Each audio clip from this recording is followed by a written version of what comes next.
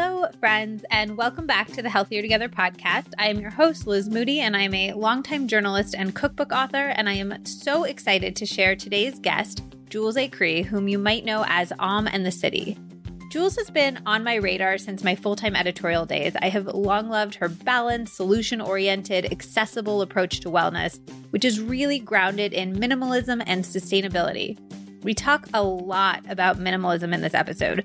Jules practices minimalism not only with physical spaces, but also digital minimalism and what she calls financial minimalism. So I wanted to get all of her practical tips around that. We also talk about sustainability, including the one thing that she thinks a lot of people get wrong when they embark on a sustainable lifestyle. We talk about her mental health journey, which you know I love my mental health chat, including how she has overcome struggling with depression and anxiety and her tools for feeling good, energized, and productive every single day.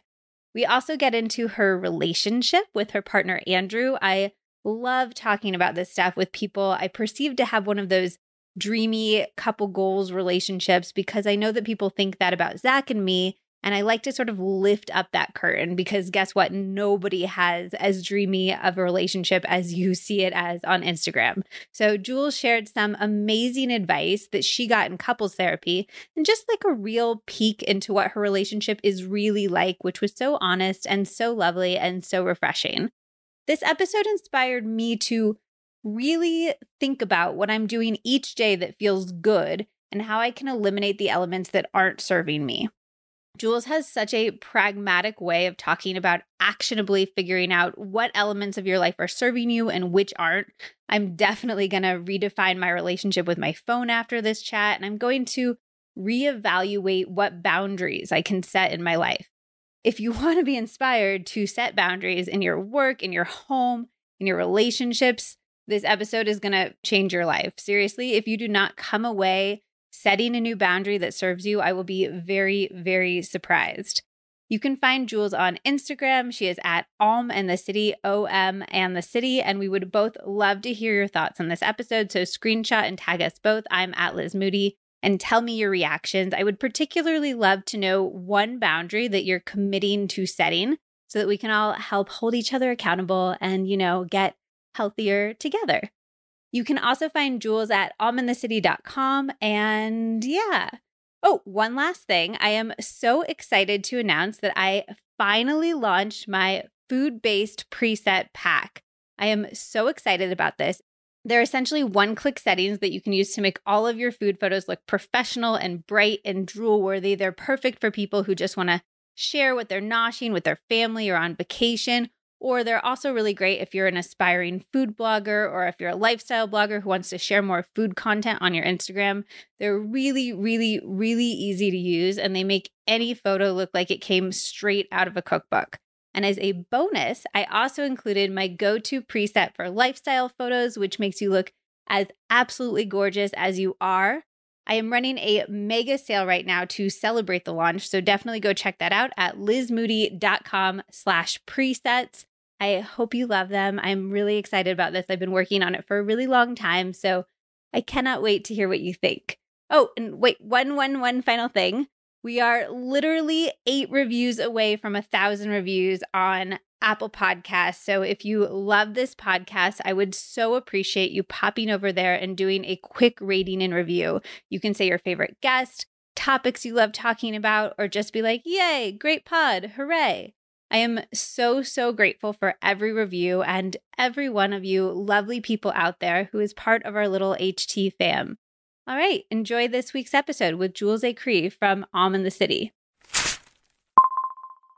All right, Jules, welcome to the podcast. Thanks so much for taking the time to chat. Thanks for having me. I was already telling you that I wish everybody could see how I'm looking at you because everything's like white and pink and plants and gold. And it's just so pretty and aesthetic. And I'm very jealous of your aesthetic in general. Have you always, you worked in fashion before you started your own brand? Were you like one of those kids where your room was immaculate and your outfits were immaculate and you were just like the chic little kid? No, not at all. My childhood bedroom was completely cluttered. I had like attachment to every little thing, sticker collections, posters, everything. And I didn't really get into like finding that space and like clutter-free life until I was in New York and I had too much stuff happening because of blog world. And then I was like, this is stressing me out and causing me anxiety. And that's kind of how I realized like, oh, my mental health is very much connected to how much clutter and junk is surrounding me. Oh, that's so interesting. I wanted to talk about minimalism down the road, but let's just get into it now because I do think minimalism is so fascinating and you make it seem less intimidating and more approachable. So can you tell me how stuff is connected to mental health and how you had that realization? Yeah, I think when say you're working at your desk, and I used to have those paper sorters and just tons of different notebooks that I would never write in. And I just stored everything on my desk in sight. And it's one of those things you don't realize until you clear through it. I had to almost I worked actually with a professional declutterer, professional organizer in New York, like when I was living in the 500 square foot apartment that I was telling you about. And she kind of set the tone for that and told me, this sounds so simple, but it was very revolutionary for me. If you have a toaster and you don't make toast every day and it's something you use every other week, then why is it out on your counter? And I was like, whoa, I don't need to have my toaster displayed on my counter. I didn't even think about that. So it's kind of small little habits like that and realizing I don't need to have every item and trinket displayed. And when I was able to just clear through all that and only keep out the essentials, I realized how much more calm I felt and how more at peace I felt. So my struggle with minimalism, and I'm medium minimalist, I would say. I'm not great, but I'm not terrible. And my struggle with it is that feeling that you might want something down the road, especially with clothing. When I want to get rid of it, I'm like, what if my style changes in 2 years and then I wasted this thing? Or what if I need this weird kitchen thing for one weird recipe I'm going to make in 6 months? So how do you know what present you needs versus what future you needs? Yeah, that's always a tough one. I actually wrote a blog post about that a couple of years ago, all about how to get rid of sentimental clutter. Because a lot of times we associate memories and emotions with those things.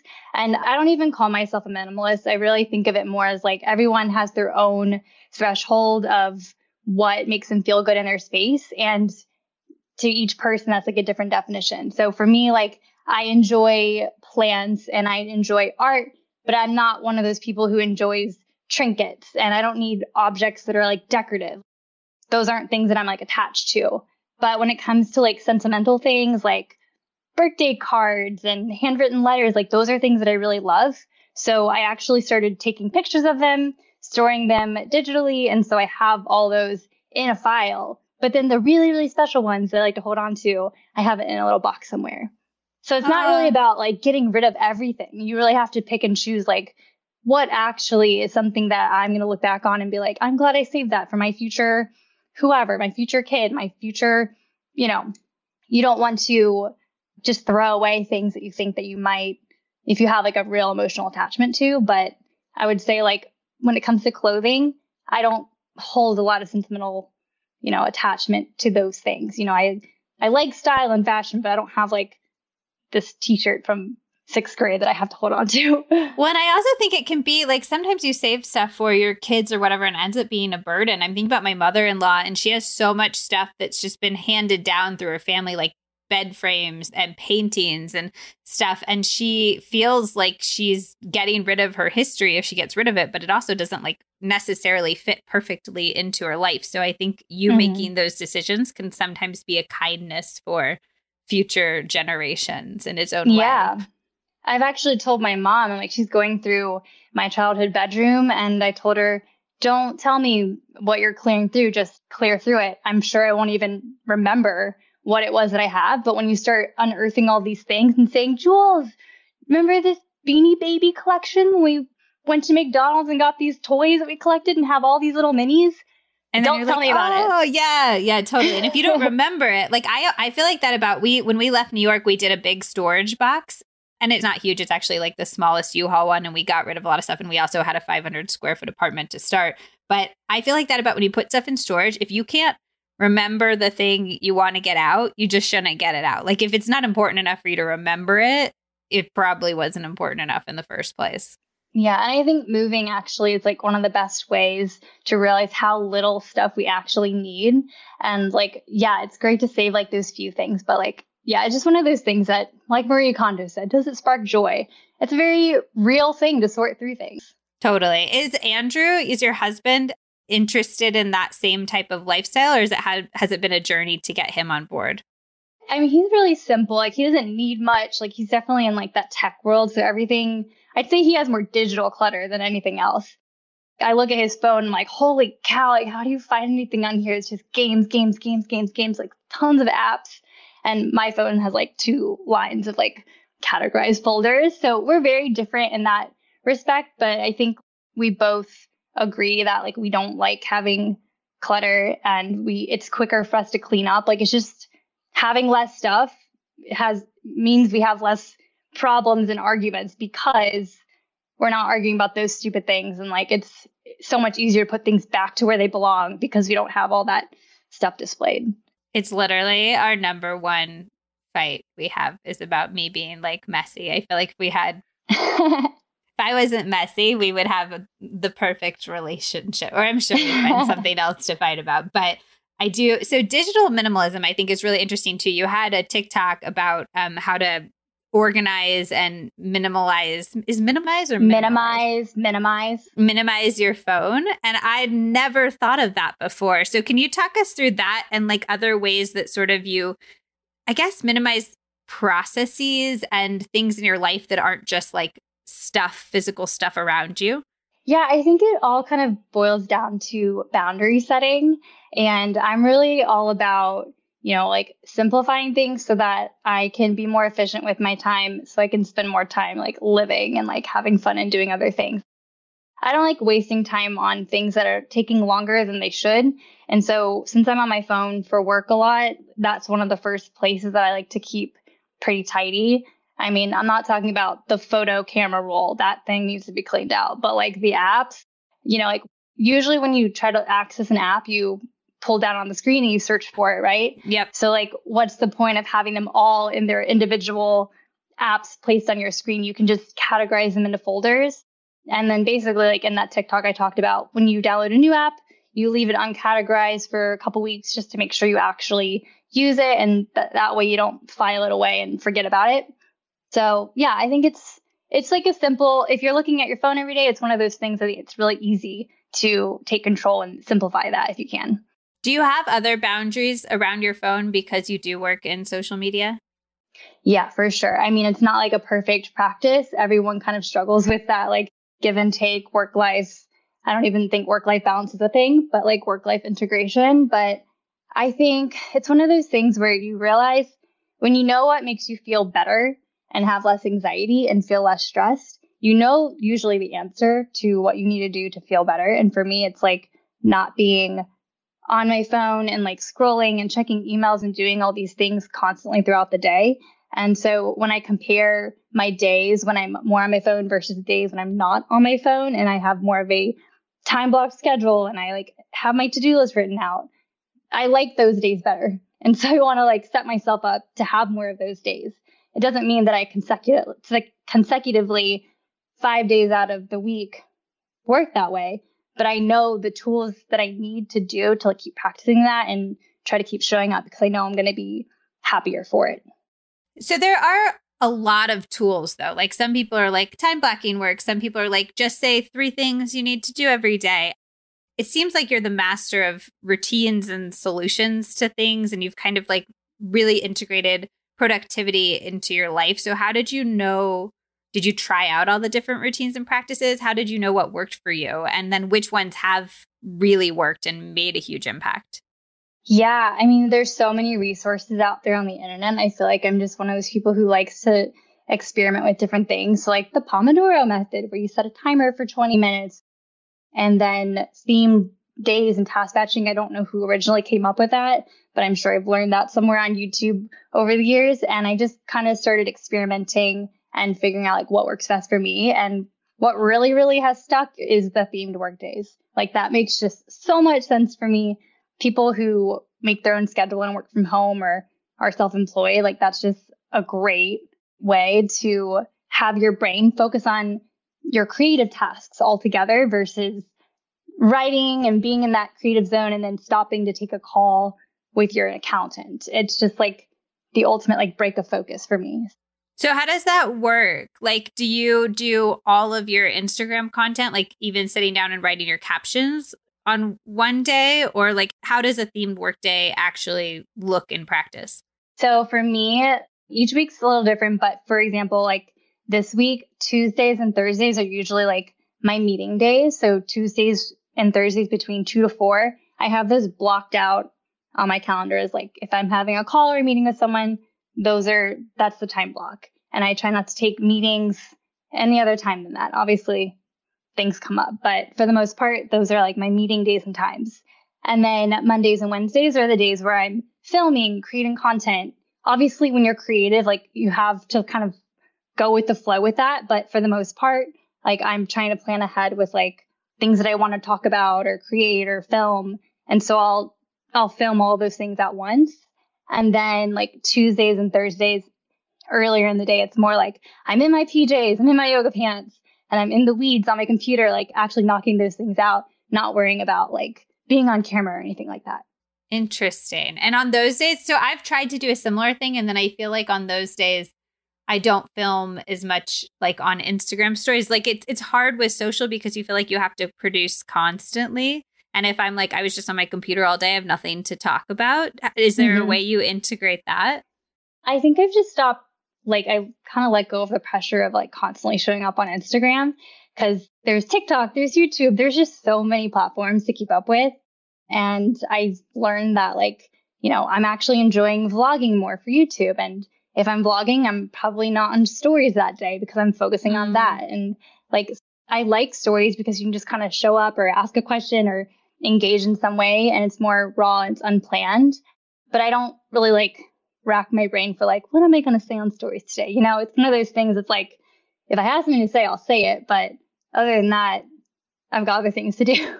Do you feel pressure to keep growing, or do you compare yourself to other creators, or do you pay attention a lot to the numbers? How do you deal with that whole side of the business? I think when I was first starting out, I definitely cared about growth and numbers and metrics and things like that. But then I remember the exact turning point for me was when I left New York and moved to Austin. It's like I became at peace with so basically like when I was living in New York, I love New York. I think it's an amazing city and I'm so glad that I lived there.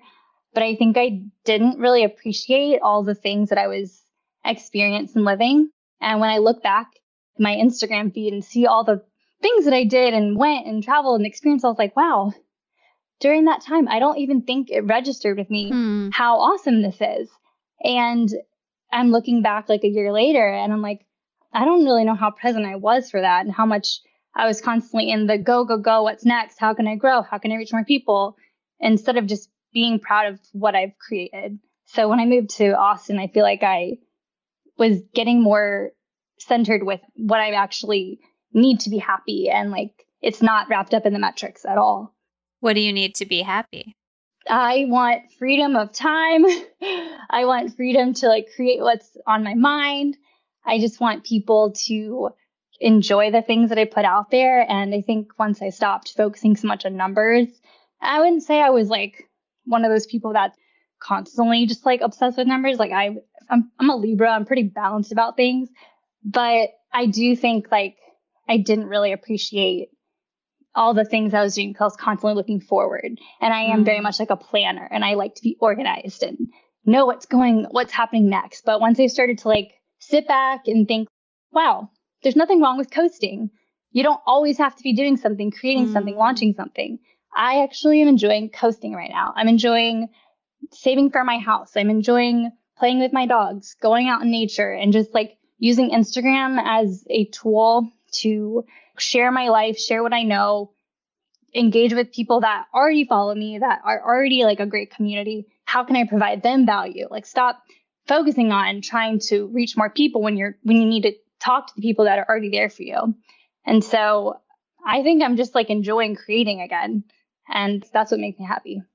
That's so interesting. I think that the coasting thing applies probably outside of just solo entrepreneurs or people on their own business, but there is this pervasive attitude, at least in America, which is where I live in the US, that if you're not growing, you're like almost retreating. Like it's like the idea of staying stable and comfortable and enjoying where you're at feels very foreign to the world that we live in. And it almost feels radical for you to lean into that.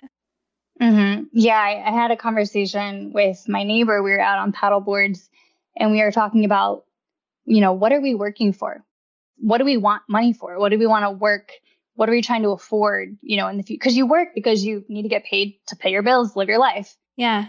But what is all that hustle for? And so there's nothing wrong with hustling. Like I definitely enjoy my sprints, and like there's times where I'm like riding the waves, but you don't have to be in hustle mode 24/7. And it's also not sustainable. For me, it's like I'm learning when I'm in like those up hills and I'm feeling inspired, I'm feeling creative, go for it. Do all the things you want to do. And then when you're starting to not feel that way, don't force yourself. Just it's okay to like relax. You don't need to think that everything's going to disappear if you're not constantly producing something. And there's a lot you can learn when you do sit back and coast and absorb and just like try to get more aligned and attuned to like what you're excited about doing. What's something that you've learned in one of your coasting periods? Simplifying. I remember moving to Austin. That's kind of when it was like I was moving across the country and I was unpacking my things and I felt like it was a fresh start. And I was trying to ask myself, like, what am I really passionate about? And what is something that really changed my life? And for me, it was like learning how to clutter my physical space, declutter my mental space, simplify my schedule, set my boundaries. Those are all things that like have time and time again shown up in my life to really be really awesome for my mental health, for my relationships around me. And that's when I kind of figured all that out when I was moving to Austin, because I was able to put it into practice and see how it affected my life. I wrote an Instagram post recently that resonated with a lot of people about sort of how we can do all of these wellness practices. You can do yoga, meditate, eat well, all of that. But if you have this core thing in your life that feels wrong, you're sort of filling up a leaky bucket and you need to patch that bucket before you just add more green smoothies on top of it. And for me, patching that bucket was very much leaving New York, getting more in touch with nature. And I'm wondering, hearing you talk about your move to Austin, if that was the same for you and what was the impetus to move to Austin and how much you think where you live impacts your ability and sort of the universal use ability to be the person you are, live the life you want to live. Yeah, I think the draw for me in Austin was that I wanted to be closer to nature and I wanted to have more access to like lakes and trails, and I needed warm weather. I get seasonal depression and it's so hard, and I didn't realize like the toll it would really take on me year after year until I started living with Andrew. And Andrew was the one who was like, wow, you're so different in the winter. You curl up in a ball and you cry and you're so sad and like you don't even know why. And I'm like, that's what happens to me every winter in New York. I kind of felt like I was living in a constant gloomy winter state. And then when it was summertime, I started getting FOMO because I was afraid of summer ending. So it was just like, summer's not long enough. It's too cold. It gets dark really early. And when I was working 9 to 5, I remember going to work when it was dark, leaving when it was dark, and I never got to see sunshine. So Austin was like a long-time dream of mine, because every time I'd come down to Houston or Dallas to visit family, we would stop in Austin, and it just felt like home. It was the only other place besides New York that felt like home. So I love it. Are you from Texas? I'm from Kentucky, but my grandparents and all of my mom's side of the family, the Korean side, they're all in Texas. I have family in Colorado too. So did your grandparents come from Korea and then was your mom born here? Yeah. So my grandpa was from North and my grandma was from South. Oh. And yeah, I wrote a paper on it. Kind of crazy story. Can we get an abridged version? Because I'm so fascinated by that entire dynamic. Yes. Long story short, when he was like really young, like I want to say like 13 or something, him and his sister, who is younger than him, they met this guy who could like take them across the border at night, and they had to like leave their family behind and pack their bags, and they paid cash for him to guide them. And the first time they did it, they got caught, but it wasn't like they shot you right on the spot. I think now it's probably Worse. different. Yeah. Okay. But like back then, like his sister got arrested and like they captured her, and he just kind of kept running.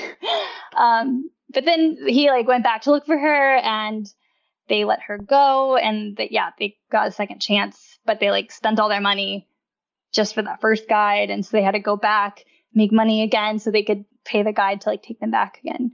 So anyways, yeah, he crossed, made it in, and then met my grandma in Texas. No. He met her in South Korea, and then they ended up moving to Texas because they wanted to go to UT, and there's all these opportunities in America. And then they raised their family in Houston. Was the general impetus, does he talk about like life in North Korea? Yeah, I mean, he was so young. So I have like recordings of him talking about this. My grandparents both passed away last year within like 36 hours of each other. And so like looking back, I wish like The Notebook. Yeah, it was unexpected that they would do that together, but it was kind of sweet too because they never had to like live without each other. Be without each other. Yeah. That's interesting. And you've talked a little bit about how your sort of Korean heritage is integrated in your life. You'll like point out an object and be like, this is something I got from my grandma or something like that. Can you? I did a series back when I was a journalist full time that was like different wellness practices around the world that I loved hearing about. Do you have sort of Korean wellness practices that you've integrated into your life? I don't. Like, I really feel like I wish I could go back, and I can't live with regrets, but there's so much of me that really suppressed my Korean side when I lived in Kentucky and just growing up. Like, I very much felt like I was either too white or too Asian, and I would try to like change how I acted depending on who I was hanging out with. And I didn't realize like how much I was missing out on back then as a kid who just wanted to fit in at school and not be made fun of or certain things. So I really just like pretended like I was just white. And I really wish that I asked my grandparents more questions and like, you know, recorded more of those conversations and talked to them more. I wasn't trying so hard to like not be Korean. But now that I'm older, I love learning from my mom, like things that she experienced as a kid. And I see a lot of overlaps. I'm watching a lot of Korean dramas right now. And I feel like it's kind of a feel good thing for me right now because I noticed like unintentionally when quarantine happened, I started craving Korean food nonstop. And all I wanted was to like make Korean food. And I think that was just my pocket of comfort because my mom would make Korean food. And that was just like what made me feel happy. So now I've just been kind of like, I want to learn Korean on Duolingo, watching Korean dramas. My mom and I are always sending TikTok videos back and forth of Korean dramas. She like loves like all the guys that are in it. They're so cute. And so I'm just impressed that your mom can use TikTok. I've tried to show it to both of my parents and they're just like, don't even get, like, they just learned how to watch my Instagram stories, which for better or for worse. Now they're like, oh, I see it. 2 p.m. You were here. And I'm like, oh my God, like stop. Yeah. My mom's on it a lot. She'll be like texting me and then she'll Facebook message me something and then TikTok message me something and Instagram message me. I'm like, I can't. Was there a point in your life where you felt like you were able to integrate your Irish and your Korean side and sort of be like, this is who I am and I like who I am? Yeah, honestly, I think moving to New York, it made me embrace that more because it's so diverse and there's so many cultures. And I realized, you know, the thing that I tried to suppress actually is what makes me unique. And I should embrace that. And you know, like if people come up to me and say like, what are you? Like, I shouldn't be offended. I should just understand that they're really just trying to ask, what's your heritage? What's your ethnicity? And so like, I try not to like meet those types of questions with judgment or anything like that. It's really just people trying to learn and they just don't know the right way to phrase it. So yeah. Do you feel like being half Korean has impacted you as you've tried to make your own brand and sort of being an influencer in that space? Yeah, I mean, I definitely remember, looking through like Yoga Journal and like magazines, wellness magazines that I would get and thinking like, oh man, I wish like I saw more people that looked more like me. Like I don't see it very often. And I don't know, it was one of those things that like you don't really process because it's just something you're used to like living in. But I think I've kind of now like living in 2020, there's so much that's come to light, things that like we're just autopilot and not even like aware of that we're like learning. But I do remember, like growing up, there were things that like I either felt like, oh, because I used to do some acting and I was like, oh, I'm the Asian person in this cast. Like I see they got the Hispanic, they have the Black person, they have the Asian person. Like that's me. And I hope that like this year has gotten some brands attention to finally start to diversify, the types of faces that we see in media and in print and online and all that, because it's really, representation is super important. Have you seen that TikTok where there's the guy auditioning and they're like, do an Indian accent, and he like does a normal accent and they're like, no, do like how your dad would talk, and he's like, oh yeah, well, I eat these chips, and they're like, no, sound like the guy from The Simpsons, and he's like, oh, you want like a stereotypical Indian accent, I got it. Yeah. I think media is so influential, and the tiny, the side character in The Simpsons influenced so many people thought that type of person would look or sound or act like. And I think I'm so glad that we're having these conversations about how much every little detail like does sort of matter, Yeah, totally. You mentioned seasonal affective disorder, and then on your blog, you talk about sort of the inception of your blogging journey as being dealing with depression and an eating disorder. Was the depression you're referring to the seasonal one, or did you have sort of a larger mental health struggle at that time? It was definitely a larger struggle back then. And it was something I went to therapy for years. I think, depression and anxiety, they're kind of like sticking together and feed off each other. And the eating disorder, was just something that I struggled with from like high school going into college. And so it was just kind of like a really tough time going through that. But like starting my blog was something that made me feel happy and felt like I could express myself. And writing was always a way that I would express myself, whether it's just short creative writing or writing poems or songs. Like I just enjoy, that's just one way to get thoughts out of my brain and onto paper. But the seasonal, I think like I really did like find a peace with that side of me. Like I think I'm one of those people who like kind of leans towards like feeling depressed more than like, say, my husband who like hasn't ever experienced things like that. I'm very sensitive to the environment around me, and like I really kind of mirror other people's energy too, and like without realizing it, if somebody I'm hanging out with is having a down day, then I start also feeling that as well. And it's one of those things that I wasn't really sure how to deal with, but like now I feel like I can acknowledge it and recognize it and be like, oh, okay, I'm feeling like that, but it's going to pass. I'm not back to like feeling depressed for like 2 weeks at a time, like where I'm bedridden, I can't get out of bed and I cancel all my plans, and like it's not the way it used to be. So I definitely feel like I have overcome that hurdle in my life and I'm in a really good place now. But seasonal affective disorder is just purely like weather affecting my mood. Like it's just one of those things that I deal with. Is there anything that you now would say to you then where you were like, I don't want to get out of bed for 2 weeks, everything's terrible, that you feel like would have been helpful? For me, I'm a journaler. Like when I have something on my heart, I write it out. And I think it really helps me to just kind of like write things without thinking about how it sounds or how it looks, and just like just work through it on paper. But then like I also like to think of like gratitude, like what are things like are actually really good, because I think it's easy to, like when you have something bad going on or something tough in your life, you tend to like or I tend to be a tornado where I think of like, everything's wrong, everything's bad. And like, I just like swoop it all in and like, I can't seem to like look past the clouds and remember like, wait, actually yesterday was great. And this is great. And this person's great. This person showed me kindness. Someone said something nice to me. Like I need to like take a step back and write out all those things, reminding myself that it's okay to feel those feelings. We are so human and we can ebb and flow through those emotions, not trying to like, the best thing for me is to like not try to push it away and say like, you shouldn't feel like this. Stop worrying about it. Cause growing up, I heard that all the time. Like you're sad, don't be sad.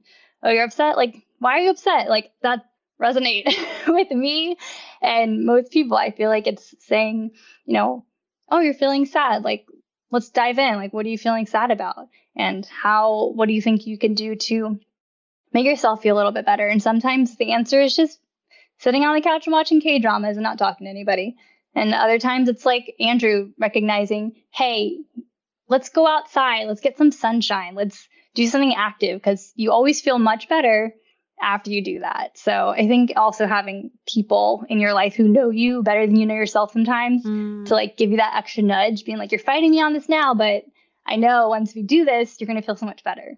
Yeah, I've given Zach permission to, I get in a mode sometimes in the morning where I pick up my phone first thing and then I like scroll and then I won't get out of bed and then I berate myself for not starting my day productively and then it just cycles. So I've given Zach permission to physically drag me from bed in the morning and it's fun for him because he gets to torture me a little bit with permission and then it's like really helpful for me because I've physically just gotten out of my bed space. And I interviewed another woman, Tara Schuster, on the podcast, and she has friends that she literally has preemptively had a conversation with about like, I might text you when I'm feeling depressed. These are the kind of things that I need to hear, or she knows that they'll say the right thing. And I think that having those people in your life who you're open with about what you do need and letting them serve that role is so important. Yeah, I think especially now more than ever, staying in touch with your community and your friends as much as possible is important because this is a very isolating time. And for people who are already introverts like me, it's one of those things that I have to remind myself, like, reach out to that person, like engage with them like every week and ask them how they're doing. Like, let's talk on the phone, let's FaceTime, because it's so easy for me to go weeks without seeing anybody. And I don't think twice about it because I'm like, doing my thing. I got Andrew, got the dogs. I have to like mentally remind myself, oh, you haven't seen your girlfriends in a while, like even on a screen. So you probably should like do that. This episode is sponsored by Lifeway Foods, makers of America's best-selling brand of kefir. If you're unfamiliar with kefir, it's a probiotic-rich drink high in protein, calcium, and vitamin D. It has a tart and tangy flavor and is incredibly addictive. You'll feel real gut health benefits when you start drinking it. If you're listening to this podcast, you likely know how important good gut health is to feeling your best. 90% of serotonin, a hormone that affects your mood, is produced by the cells in the gut. An unbalanced gut can trigger anxiety, depression, and mood swings, and research shows that probiotic-rich foods decrease anxiety and boost mood, which we are all about over here. Beyond that, 70 to 80% of the cells that make up the immune system are located in the gut. So if you want to support your immune system, support your gut. Kefir has 12 different strains of live and active cultures and 25 to 30 billion with a B colony-forming units, which are called CFUs, while the average yogurt can have anywhere from 1 to 5 strains with just 6 billion CFUs. That's more than double the amount of probiotics. Plus, it's also up to 99% lactose-free, which is great news for my lactose-intolerant listeners out there. There are also 11 grams of protein in one cup serving of kefir, while the average serving of low-fat yogurt only contains 6 grams of protein. Lifeway Kefir comes in all sorts of delicious flavors. They even have a dairy-free, plentiful line. My favorite is the organic strawberry flavor. It tastes like berries and cream, and it's just heavenly, but you really cannot go wrong with any of them. Go to lifewaykefir.com and click where to buy to find a store that carries Lifeway near you. All right, now let's get back to the episode. How has the pandemic been for your mental health? It seems like you have a lot of like tools in place to get it from where it was to where it is now, but did this huge worldwide event mess with that in any way? I mean, I feel like everyone has felt some emotion. Like everyone should feel some sort of, unless you're a robot. Yeah. It's impacted me in waves. It's one of those things where like, I think in the beginning, we all kind of like, oh, weird. Like we're all home and it's kind of nice, seeing your partner every day. Like Andrew normally is just out at work downtown, and I enjoyed like having him home. I still enjoy having him home. And it's made me realize I want you home all the time. Like I get very lonely working from home. And I realize like how isolating a digital job can be sometimes when you're not in an office with coworkers and you don't get to collaborate in that way. And so like I miss that connection. But yeah, like I mean, I went in waves of like, I am not sure what the future holds. I'm scared of Andrew losing his job. I'm scared of me losing my job. Like, what's the ripple effect of the economy? Like, all those thoughts have come up for me and for other people too. But I will say, like, overall, I feel very grateful because none of those things that I worried about have happened yet. They don't seem like they're going to be happening at this point in time, but I'm staying humble because you just never know what's going to happen. But all in all, I think I'm pretty equipped. Like, I couldn't imagine not having my dogs or an animal in this situation. You know, we live in a house that I love and a neighborhood that I love. Like, I'm an introvert. Like, I'm pretty good at like being by myself. So like, I think overall, like we're doing well, but for sure, like it does take a toll on your mental health because you realize there's no like end in sight. And to not have that answer is hard for people, especially people like me who like to plan. So I think uncertainty can be really triggering for mental health in general. And I think people who especially struggle with things like anxiety often become planners so they can exert that control. So I think the global uncertainty is certainly tricky. That's hard for me. What do you do? You said that like one part of it that's hard is like not knowing what's happening with your job or the economy or anything like that. And I was full-time in editorial till like a year. It's like roughly a year. And I love it. I think it's so fun to have my own brand. I've been able to devote so much creative energy to it that I didn't have when I was writing full time. But the hardest part about it for me is the uncertainty. The idea that I can have like a really good financial month and then the next month I can make no money. And then I don't know when the next contract is coming in. And as somebody who has been doing this, you've been doing this full time since 2018? I think it's been either 3 or 4 years because I could look on LinkedIn and check my professional history. Yeah. It's so impressive though, I think. So I'm curious to know how you deal with that element in your business. I feel like I've been doing this long enough where like I'm in a groove, and you know how like you don't usually get paid for like 60 to 90 days anyway. So there's like that overlap. I feel like knock on wood, I've like consistently gotten jobs ever since I like went full time. Like I've consistently like kept up with, there's never been a month where I'm like, oh no, I'm worried. Like it's just been like a good constant flow. And I don't really know how else to explain it except thank you, universe. I don't know. It just feels good. I haven't had to worry about that.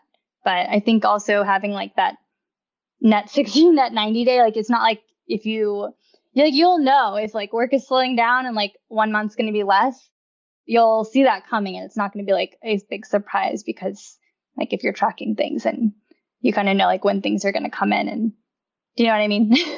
Yeah, I do. I mean, is that one of the ways, like how much do you feel like you're in control of your own financial destiny, period, right now? That's a good question. I was just talking to my neighbor about this. We got coffee this morning. I feel like as much as I'm a planner, I'm also not afraid of like risks. And it's one of those things where like, it doesn't even like, I don't even think twice about like going after something that I'm really excited to go after. So like starting my shop, I didn't think very long on it. I was like, yeah, I'm going to do it. I'm going to do it right now. And that's how I was with starting my blog. And that's how I was with quitting my job. I was like, I have savings. Let's do this. Let's just see what happens. And I guess there's a lot of privilege in being able to do that too, because I know that if something went south, I will never end up on the street. So I do recognize like it's a privilege to be able to make those choices and to live that way. But yeah, I think it's one of those things that when it comes to my career, in terms of like making decisions like that, I don't feel like I overthink it. I kind of just like fly by the seat of my pants and just go forward and see what happens. Do you think in general, if somebody has like a side hustle that they love or a project that's been like sort of percolating in their brain, that they should just go for it, try it out, see what happens, like go hard and fail quickly if there's a failure to be had? I'm all for starting before you're ready. Because like we're constantly like psyching ourselves up for like, oh, I got to have all my ducks in a row. I have to like have this prepared and this prepared. Like I think there's one thing to be smart about it. Like, have a plan in your head saying like, okay, if I start this thing, where do I hope to see it go in 3 months, 5 months, a year? But you don't need to have like this big old business plan. Like, I mean, don't take business advice from me, but for me, I didn't have a business plan for my blog. It was just, I started a blog because I like to write, and I didn't know it was going to become my full-time job. It was one of those things I just started with a passion for writing and sharing and talking about those things. But, when I decided to quit my job, I did have a savings, and I did already have like clients I took on to overlap, like that. Basically, let me go back in time a little bit. So when I quit my job, I already had people reaching out to me who wanted me to help them with social media strategy and content creation, like outside of Om in the City stuff. And so I knew that I was going to at least have X amount of income per month, because I'm going to lock in that client. So I just felt like I had this like safety net, because like I did have a savings if this client was to back out, but I already have this client and I have a second client that wants to work with me. So if I have those two clients, then I can replace my 9-to-5 income already. And because I was severely underpaid, so it wasn't that hard to do that. So basically, yeah, it's just one of those things where I think it's okay to trust that if you don't have a plan B, it's almost like you're creating a fail plan before you've even given yourself a chance to even go for something. So I don't really always believe in like focusing so much on, well, what's my plan B if this all like goes south? It's like, why don't you like give it your all, do as much as you can, but be smart about it. Know that like, what are your basic costs, your rent, your utilities? Like, what do you absolutely need each month to survive in New York City? And so I knew that number, and I knew that like, okay, I've got that covered with this client. So, being smart about it, but also not getting too hung up in these nitty gritty details. It's one of those things that, like, when you jump, you fly, and just have that parachute and see what happens. Okay, I have 2 questions about that. One, when you're doing something that you haven't done before, like you just launched your shop, which is so exciting. Congratulations, by the way. But when you're starting something new, what are the first steps? Like, are you literally Googling like how to start a shop? Like, how do you sort of get a new project like that off the ground? I did a lot of research. It was just something that like I've always been curious to do, and I've always wanted to like have a physical product in my hand that I could like give to somebody, and like everything online is so digital, and I was just kind of craving that like physical product that I wanted to hold. And it was always like, it was circulating in my head, and I never really thought it would happen this year, but 2020 was a curveball, and I realized just how much like creating a feel good space is, and how you don't have to have like a house that necessarily looks like mine. Like, you can create your own feel good space, and all that comes down to is being intentional about the clutter in your home and being more intentional with like your purchases moving forward. Because I buy so much less than I ever used to. Like, my wardrobe is so much smaller than it ever has been in my entire life. So like everything I have now, I'm living more in like blank space, and it feels good to have that space. And so, yeah, the shop was just something that I was really excited about diving into. And I actually saw on TikTok, gotta love that platform. It was a TikTok about like online shops and like different like resources for people who want to start shops. And I was like, is this a sign? Should I like look into this? And yeah, it happened really quickly. It was like 1 week I was like, let's just do it. Let's see what happens. And the next week I had a domain, and I was going for it. And so like you went into that TikTok I'm just curious if somebody was like, I want to start a shop, would they Google whatever that TikTok led you to of like resources to start a shop? Like, do you find that that information that you need to try something that is totally new is pretty much out on the internet if you search for it? Oh, yeah. I feel like there's so much information on the internet. Like anything we want to build or create, someone's done it already and like can hopefully have resources to pave the way for you too. And like, yeah, there's so many different articles and resources. There's so much at our disposal here. And I feel like that's one of the really awesome things about living in today's world of technology. It's like anything you want to start, create, learn about, it's on the internet somewhere.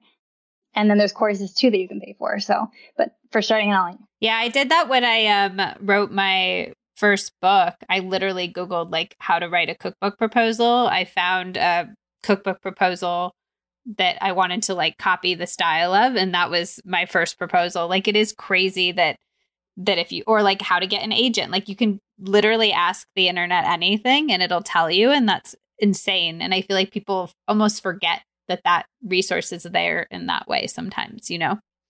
Yeah, totally. And I think it just takes like, if you really are excited about something, like the information's out there. I think a lot of times we can talk ourselves out of doing things because of not having enough time, or I don't know how to get started. It's like anyone who tells me they don't know how to get started on something, I don't believe you, because I feel like a lot of us can figure it out with a little Google search. And it's just a matter of digging and taking notes and asking people.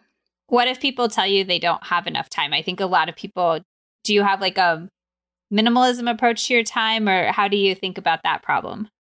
Someone who doesn't have kids, as people on the internet like to remind me that I don't have kids and that's why I'm organized, but I beg to differ. But anyways, as someone who is, doesn't have kids, I have my husband, like for me, it's a matter of like, is it a priority? If I don't really prescribe to the thought that like, I don't have time. It's like, that's not a priority to me right now, so I'm not going to do it. And there's things that, come up that you have to do, like family things. Family always comes first. Like if my family needs something, I do it. I don't delay. Like I have to help them. Or, like there's things that pop up in your life that you like have to do, and that's your duty. You have to do them. But there's other things that are like not a priority, but are taking your time from you, and they're draining your time. And I feel like a lot of us, if we have time to like scroll on social and feel depressed about it, and we have time to like, beat up on ourselves about things because of things we're reading online, then we probably have time to like also put that away and try to refocus our energy into things that are going to make us happier. So do you have any way you actually do that? Because I'm so guilty of just like I said in the mornings, like I'll lay there, scroll on social, feel depressed, and I'll be like, get up, Liz, get up, get up, get up. And I just like won't get up. You know what I mean? It is so addictive. And so it gets its hooks into you. And are you like picturing your future happier self? Like, is there a mental trick I can do to just put my freaking phone down? I charge my phone across the room. Like, I feel like that is just the key, is like get it out of my way. Because if I have it charging on my nightstand, then of course I'm going to like wake up, I'm going to look at it, and then one thing leads to the next and you're on all your little apps. But for me, I charge it across the room and I set my alarm with my Alexa. I was waiting for it to like go off. I set my alarm with that so I don't have to touch anything. I just say like, Alexa, stop, and I'm awake. And then I go through my routine. So I think it's just a physical thing. It's like you just got to physically get it out of your reach and then distance yourself. Yeah. Yeah. And for Andrew and I, we both are like, let's not scroll in bed. Like, let's just not. Yeah, I think that is true. I was reading a book about habits that was talking about how like we as humans, we just have terrible willpower, and like expecting ourselves to continue to have that willpower is just not fair, and setting ourselves up for failure versus just completely separating ourselves from the thing that's testing that, which I think that rang true for me very much. My second question was, you talk about sort of having a financial plan and like not too much of one, but just knowing you'll be safe financially. And I'm curious in general, how much finances and money motivates you and how much that sort of drives your decisions that you're making in your brand and your life.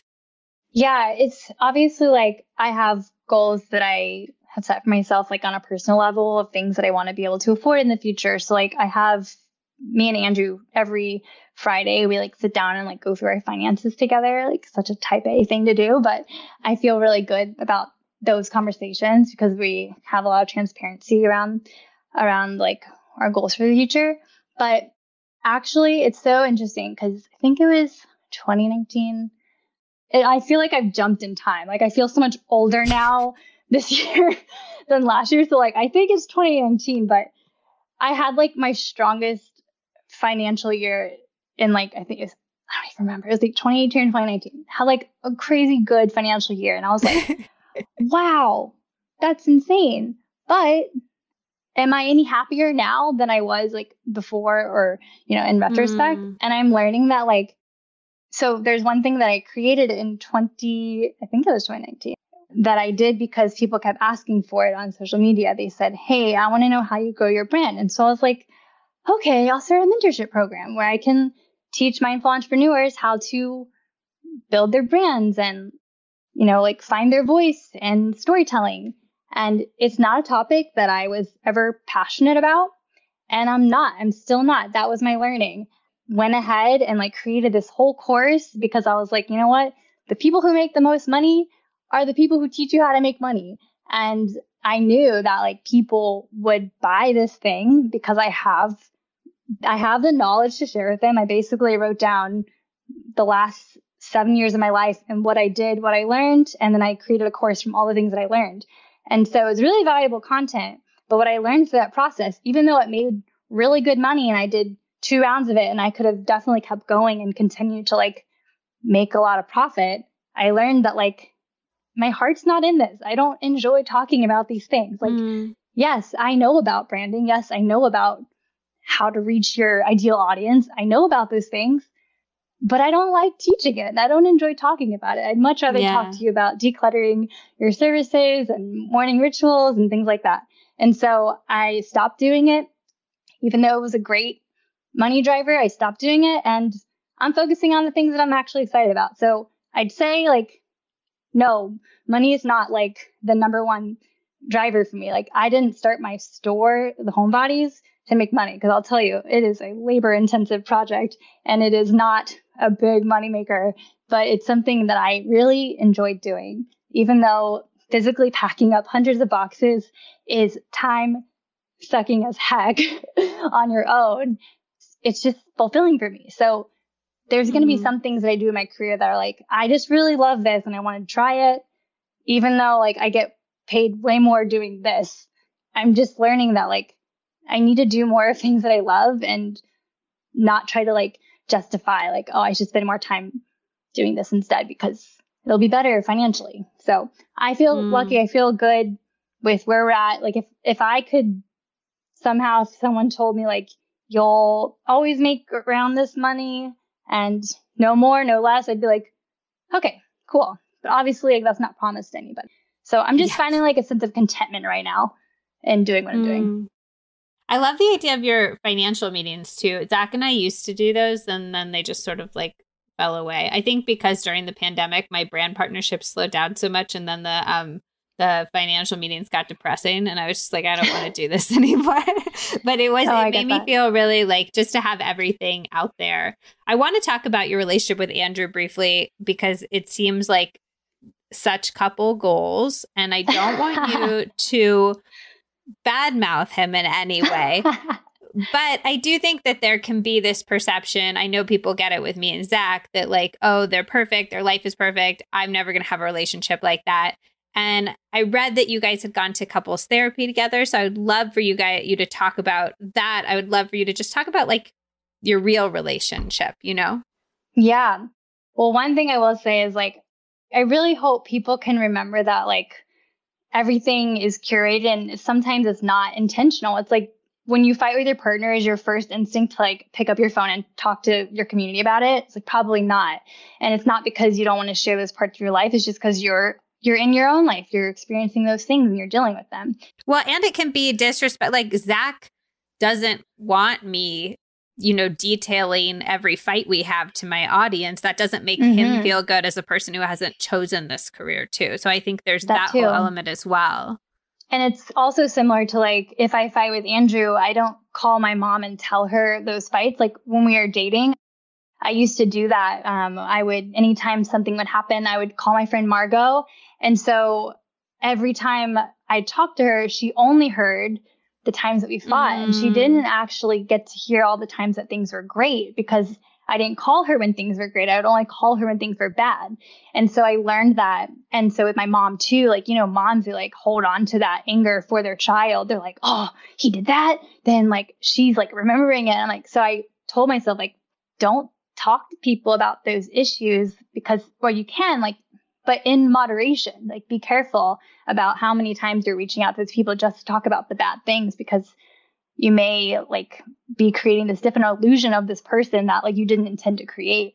So I am really grateful that Andrew and I talk things out. And like for him, like I like to have like long conversations like right before falling asleep.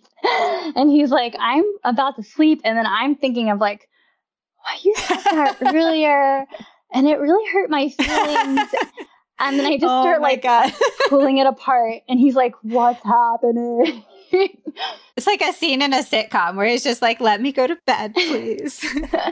Yeah. I mean, I think we fight like any other couple, and it's usually around cleanliness or is around like miscommunication, or like, I don't know if you and Zach ever deal with this, but like sometimes like we'll say something and we have no ill intention, but that person will like take it a different way and like be defensive. And you're like, whoa, why are you so mad? Like, what just happened? Like, well, you said this. And like, what? How did this happen? Like, how is this like? And we're both like not understanding what's going on. And like neither of you like had the intention of it being perceived in that way. So a lot of it's just like a miscommunication. And sometimes I feel like we're on parallel planes and we're just like not getting each other. So I think the most important thing for us is learning how to discuss things and not like react. Like I come from a family that like yells and when they're upset, like their voice gets loud. And even if they're not like necessarily yelling at you, they just talk really loud and get really like amped up. And then the energy just gets like really heightened and everyone's just like, why are we yelling? I tend to be that way too sometimes. Like I can get excited about a topic and I'm like really passionate about it. I'm talking about it really loudly. And he's like, why are you screaming? I'm like, oh, I'm sorry. Like this is just how I talk. So I think a lot of it's just like learning each other and understanding like I am not trying to like, I'm not out to get you, Andrew, and you're not out to get me. So if we can both like come to terms that like we love each other and we want the best for each other, and like how can we like come to this agreement or compromise? How can we compromise on this? But going back to therapy, yes, we learned in therapy that there are two truths, and that's my truth and his truth, and they're both valid. And we can't say things like, no, it's not true. That didn't happen. Like, because if someone's perceiving a situation in one way, like that's how they perceived it and that is their truth. So rather than trying to like negate or defend things that happen, we've learned to like, okay, I hear that you are upset about that. And I hear that like I hurt your feelings with how I'm trying to think of like the last argument we had, but it's usually around like a disregard of feelings without intentionally realizing you were disregarding the person's feelings, if that makes any sense. Yeah, absolutely. I feel like so many people, at least who I've talked to in my life, wish they could go to couples therapy with their partner, but they feel like particularly often the man in the relationship thinks it's lame or thinks they don't need it or thinks it means that you're really messed up and like about to break up if you're like damaged in some way. So how did you guys get on board with the idea of it? Andrew's just like a really great guy, and he is always open to hearing what I want to like talk about or do. Like I love talking things out, and he is definitely one of those people who doesn't know how to always express like what's on his mind. And sometimes I have to like ask him like, hey, how are you feeling? Are you getting moody because you're hungry? Like it's sometimes like trying to understand like why he's acting a certain way. And he realizes it's because he doesn't normally like talk his feelings out loud. But for me, it's like, you know exactly how I'm feeling, because I'll be like, I'm hungry, I'm tired. And I just like say it out loud all the time. And so there's no like guessing. But for him, he's a little bit more mysterious in that way. And so we both agree, like, you know, like going to therapy and talking to someone who's not our friend, who has no like bias towards us would be really like interesting way to bond. And I think he's just always like down to try new things. And we didn't like go into it thinking like we had any issues to unpack, but then you go to therapy and you're like, oh, damn, that's an issue. Let's unpack this. I know the first therapy session is kind of scary because I feel like it like rips all the Band-Aids off and you're just like raw and exposed. And you're like, well, this is a painful way to go through the world. And then you need to like go back to start actually like healing the wounds. Yeah, it's interesting. Like the blog post that I wrote about it, one of our biggest blowouts is all over pizza, which like sounds so stupid in hindsight, but it all comes down to like you think the fight is about pizza and like him wanting pizza and me not letting him get the pizza. But we're realizing that the issue is that when Andrew has a need, he doesn't always know how to like express his need.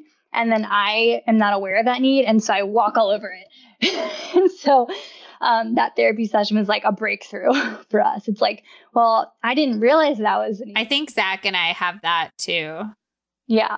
Yeah, I think that's, and then it feels like I'm always getting my way, but it's like, and then I get frustrated that I'm like, well, I would give you your way. Just tell me your way, you know? And it's a hard day. So what's the secret to that? You just ask more, or does he need to communicate his needs more? Or do I need to ask his needs more? Yeah. Like there's only so much you can do on your own. Like if, you know, I've tried to see like if he would journal or like go to therapy on his own. Cause I think like individually, like there's so much that you can work through, because when you're in a therapy session together, you're kind of like more cautious about what you're saying, you know, in a way. Cause it's like, yeah.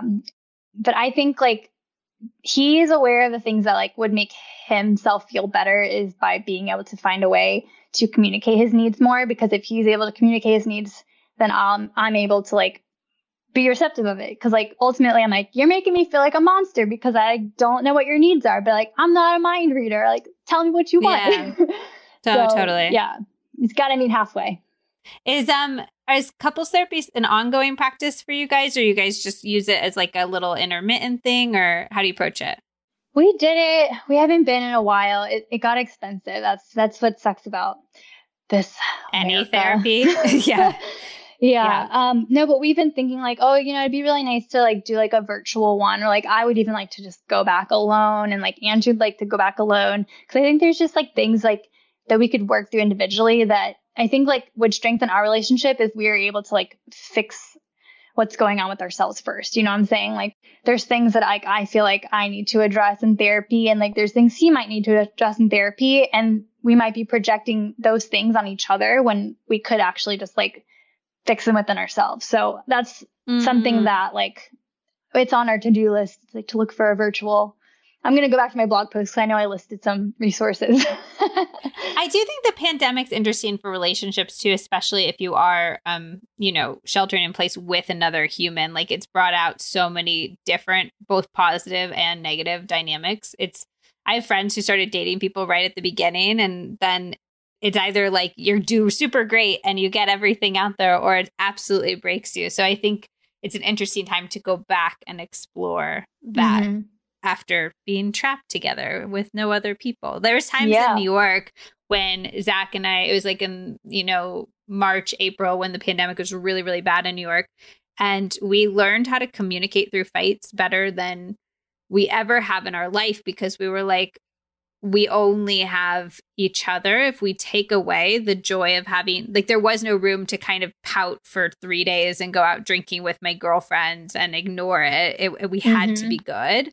And I feel like it was so good for our relationship overall in that way, because we learned to communicate in a way that we were forced to learn, you know? Yeah, I totally relate to that, because we got married in February, and then we were supposed to go like on a... I know you snuck in there, like, because you did a destination wedding in Costa Rica, and then the entire world shut down like 3 weeks later. Yes, I'm so grateful for the timing of that.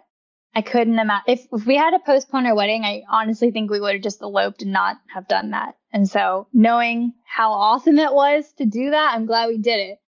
Definitely bummed we missed the honeymoon, but gives us something to look forward to when all this shit is over with. Where was the pandemic, where was the honeymoon supposed to be? Bali. Yeah, Bali in Australia. But was it weird to have this be like your first few months of newlywed life? I feel like we're pretty glued to the hip most of the time anyways, but I definitely think like it's nice to always have the option to go out with our friends and do the things, but we're also both homebodies and we like to be home together and we do a lot of things together. But there's definitely times where I'm like, oh, like just the way you breathe is annoying me right now. Like just the way, like everything. And it's more a me thing because I'm getting frustrated with it. It's not like, it's not his fault for doing XYZ and For same breathing. Thing. Yeah. So there's just, we went through our little like waves of like, wow, it's a lot of time together. And you just, it's like, you have to work through it. And I remember we had like this fight earlier on and I was like crying and basically came to the realization of like, you're my only person that I can be with right now. Like, let's not make this horrible. Like, let's love each other and respect each other and like understand that we both want each other to be happy. And so like, I'm going to try to be more patient or I'm going to be trying not to react right away to that. I'm going to listen to you more. Like we're both like trying to understand what we need from each other. And so it's brought us closer together for sure. And I think we've had a lot of fun together. Like we've been building things together, like mainly him, but he's like woodworking and like I'm sewing and we're doing more things that are like creative and fun, like playing guitar. And I don't think we would have done that had we been able to go out in the evenings after work. It's like, no, we're staying home for the evening. What do you want to do? Yeah, totally. And there's only like so many hours of TV you can watch before you're just like, okay, well, that was entertaining for March and now it's a new month. Yeah, for sure. I mean, I feel like I watched all of Netflix and then I was like, there's nothing left that I could possibly watch. But well, and they also stopped producing stuff. Yeah. Like, I feel like fall TV season's going to come and we're all going to be like, oh, wait, there's no new shows because they stopped shooting them. Yeah, I know. That's when you get into Korean dramas because you basically unlock a whole new gallery of shows. I need to do this. Are they subtitled? Yeah. I assume, right? Okay. So I can, and would you watch them on Netflix? Yeah, they're on Netflix and it's a great way to practice your one screen rule, which is something that I really, really try to do.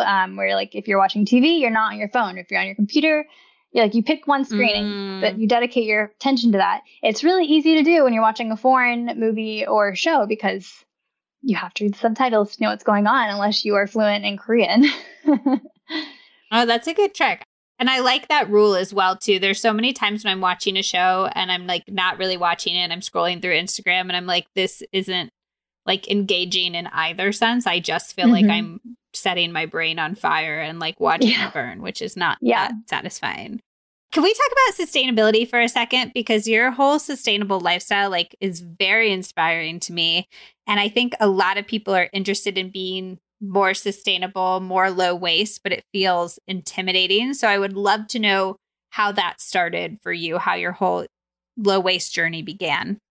I'm trying to think when it started, but I think it's more of like you start like unintentionally realizing you're being more sustainable because you're trying to save money or you're on a budget. And there's a lot of things that I did just, living in New York City, making very minimum salary at a fashion company and like living in Queens and just like there's just lots of things that like you did to like be resourceful and save money. And now I think like it's awesome to see like how many resources are out there. And like a lot of times it can seem intimidating when you see, like beautiful imagery of like sustainable living and like tin cans and like everything is like perfectly aligned mason jars. Like I love that stuff. I eat it up. Like I love seeing pictures like that, but I want people to also understand that like sustainability can also be all the mismatched jars and like just using what you already have. And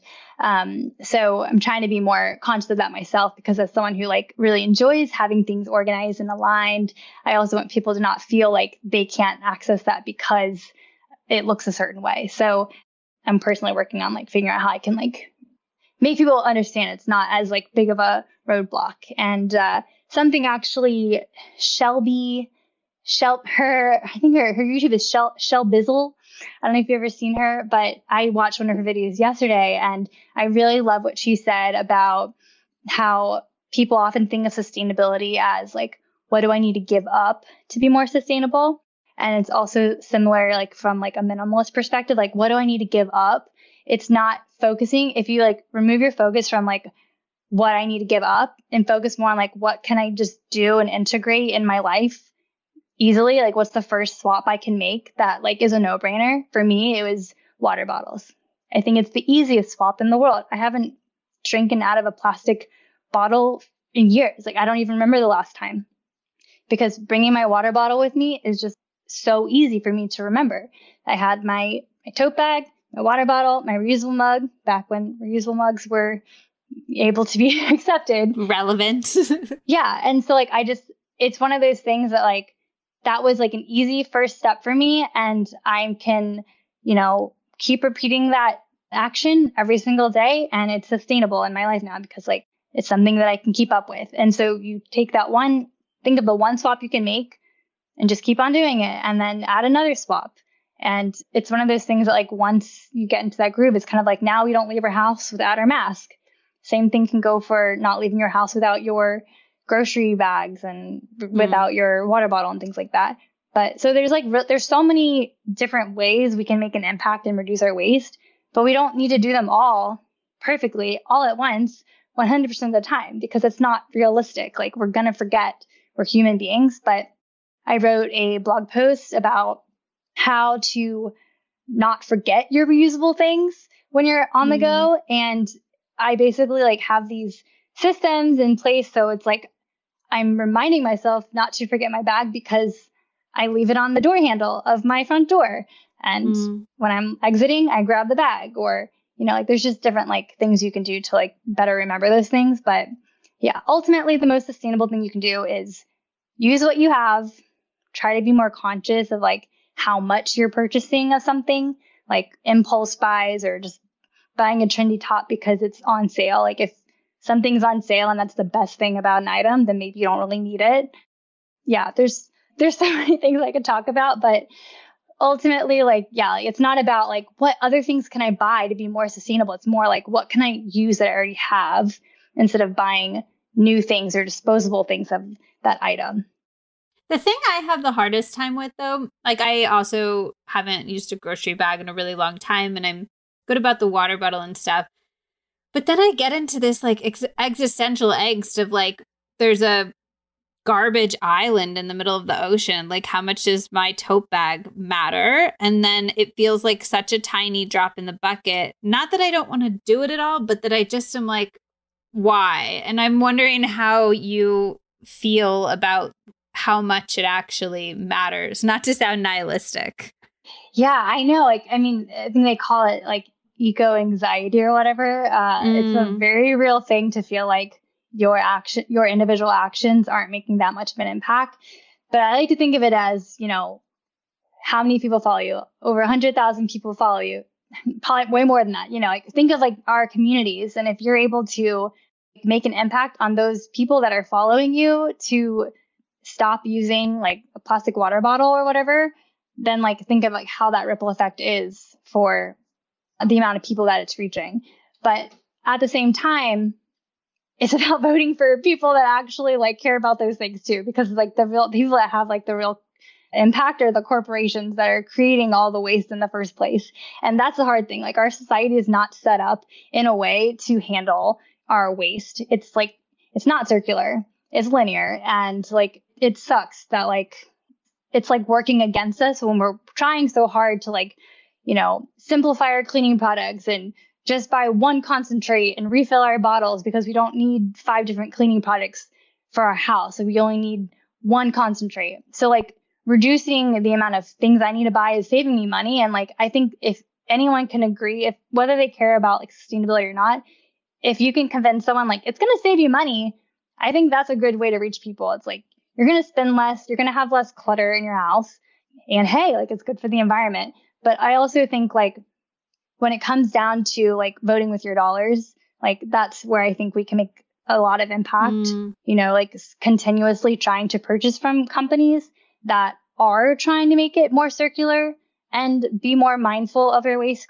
I think a lot of sustainability comes down to businesses taking responsibility for the amount of trash and crap they put out there, like Unilever and Nestle and all those huge ass corporations that are big contributors to all the plastic. Like, those are the people who have an impact. Those are the people who should be held accountable for, the end life of their products. So not supporting those companies is a great way to vote with your dollar. Support companies that actually care about where their product goes when it's done. I love what you said too about like the cleaners, because I do think we don't realize sometimes how much we're being tricked by essentially marketing and advertising into buying stuff that we literally just don't need. Like, it's just like, you don't need a different cleaner for your bathroom counter than your kitchen counter than your floor, unless you have like a special fancy wood floor or something. It's like, they create these separate categories, so you have to buy separate products, and that is the only reason for it. So I think even just that awareness of, does somebody want me to buy this or do I want to buy this, is a huge, powerful starting point. Yeah. And a lot of the cleaning things we can make ourselves with vinegar and baking soda. Like, I don't know what I would do without vinegar. It has so many uses in my life, and it's really cheap, and you can make so many different things with it. But if you don't want your house to smell like vinegar, then I use Branch Basics, and they're based in Texas, and they are an awesome cleaning product that is like all purpose. You can use their concentrate for window cleaner and glass cleaner. You can use their concentrate for bathroom cleaner. It's just a matter of like how diluted it is. And that's pretty much all these cleaning products, is just mostly water with some ingredients. So when you talk about like saving money with this, you've talked about financial minimalism before. Is that what you mean by financial minimalism? Is like how minimalism impacts your finances, or is financial minimalism like its own thing? Yeah, basically like trying to be more aware of like where I'm repeatedly spending money that is unnecessary. So like subscriptions that I don't even realize that I have, like being mindful of that, like those autopilot reoccurring finances. So taking tally of that, and taking tally of like, for cleaning products, like that's such an easy thing to do. Like if you want to declutter your home and you want to invest in like, and it's not even investing, but like if you want to have non-toxic products and less products and purchase less of them and have things that a little bit goes a long way, like that's one of the easiest places to start. Because like when you're buying a new bottle, you're also paying for that new bottle. It's an extra expense. So like now you have like all these bottles under your sink that are taking up all this space when you could have 3, like my cleaner right here, because I'm always wiping down my surfaces. So you have like 3 of these here, and you just like keep on refilling. Yeah. And I don't need to have multiple, like tons and tons of different bottles for different things. And I can also use this to spray my plants if they have bugs on them and I need to clean the leaves. I can wash my fruit with this. Because I'm using a product that's non-toxic, it's safe for my hands, it's safe for my body, it's safe for my surfaces, it's safe for my food. Like I am all for efficiency here. And this, like things like this are super efficient because it's like one item, lots of purposes. I wash my car with it, like I'm all for like multi-purpose items where it's saving me space, saving me money. And to me, that's like being financially responsible too, because it's like, why throw that money away on things I don't need when I can find a product that's safe, efficient, and multi-purpose?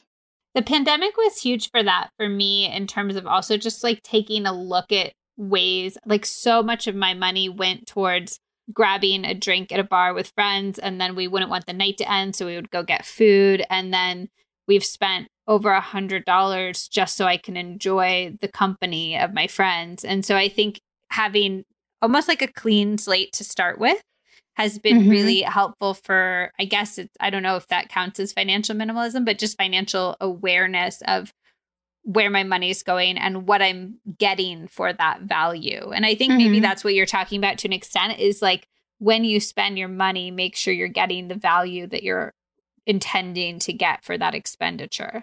Yeah. So like a lot of it, one of the points in my blog post is about, aligning your spending with your values. So like, obviously we have the power to vote with our dollars and do the best we can with, like I would rather see a company like Branch Basics take over the world than a company like OxyClean or whatever.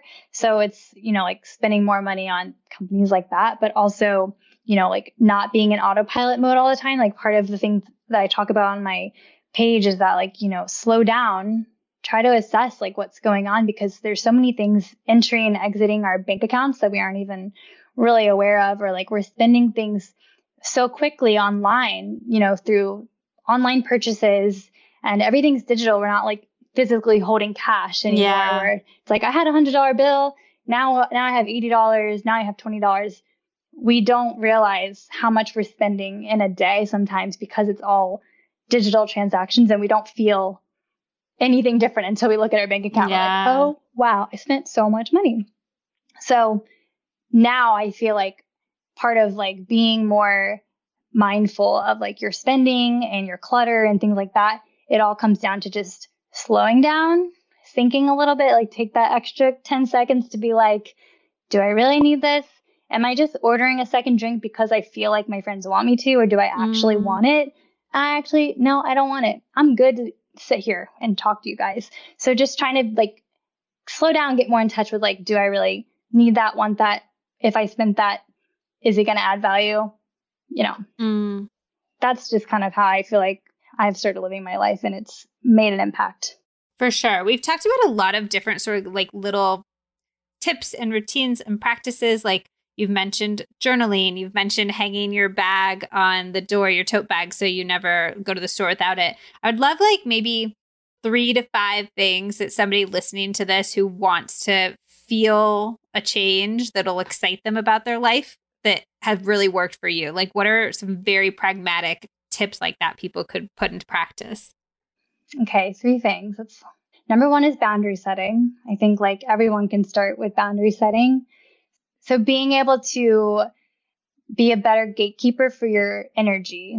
And like a lot of times people talk about productivity and time management, but I think ultimately it boils down to your energy and like how much energy you're able to spend on that task without feeling burnt out. Or like, so for example, a lot of us have a calendar, and then if someone sees an open spot, they're like, oh, cool, I have space for that meeting. So I've started learning that like things are always going to take twice as long as I think they're going to take.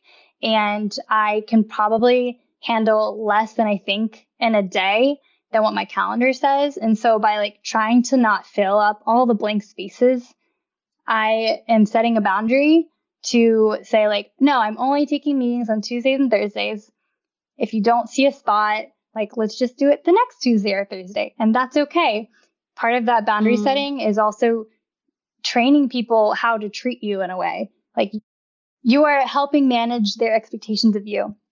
And so something I wish that I could have put more into practice when I worked like a 9 to 5 was, not always saying yes, yes, yes to everything and saying like, yeah, I can take that on. And then like going home being like, how am I going to do this? How am I going to like get that done in time? How am I going to sort all these things on my plate? And then it's like putting you in this like very stressful, like fight or flight state constantly. But then people always think they can come to you for that thing, and they can always put that thing on your plate, put that thing on your calendar. But we're all adults here. I feel like it should be the norm to be able to put your foot down and set that boundary. I know it's easier said than done. It completely depends on the kind of boss that you have or what situation you have going on. But I feel like in adult world, that should be normal. And like, I feel lucky to like be my own boss, and that I can put my foot down and say, I'm not able to like do that this week, or I'm not able to commit my time to that or my energy to that. I feel so much more empowered now to just say like, no, like I'm not going to do that. And it's no like hard feelings, but just respecting my own time and energy, and respecting that person's time and energy, knowing that like you're not really going to show up for that anyways. Like your heart's not into that, and you don't want to waste anyone's time. So boundary setting, I think, is number 1 for self-care. And that plays into relationships, that plays into work, and that plays into technology. There's so much that I feel like you could just write a whole book on boundary setting. Well, and I feel like family life too is a huge area that people don't set boundaries and suffer a lot for that as well. So really every part of your life. Yeah. And like part of boundary setting is also like turning off notifications too, which I'm a big, big believer in. I talked about that in my decluttering your phone screen and like just going through your settings and turning off notifications for pretty much everything, unless you're like a calendar alert or unless like telling you that you have a meeting in 10 minutes, or if you're like a flight that's about to take off, like you want that notification. But I used to be on like these group texts with my whole extended family, and it was on WhatsApp, and it would just like my whole phone screen was just filled with like hours of them back and forth. And I'm like, I work on my phone. I can't have this popping up. I'm turning that notification off. So boundary setting, I feel like I could talk forever about that. Second thing, to me, I'm a big believer in morning routines because I believe that when you start your day off on a good note, it sets you up to make better, happier, healthier decisions for the rest of the day. And I know for sure, for me personally, the days when I start my day with intention, I wake up at 6:15. I get a little bit of like workout in. And when I say workout, I don't mean that I'm doing like a 1 hour HIIT workout. Like sometimes it's like 15 minutes of yoga. Sometimes it's just like 10 minutes of meditation. Like whatever you're doing, like I just need to like move my body and like get centered in some way. And then drinking my matcha, like do something that like you're looking forward to.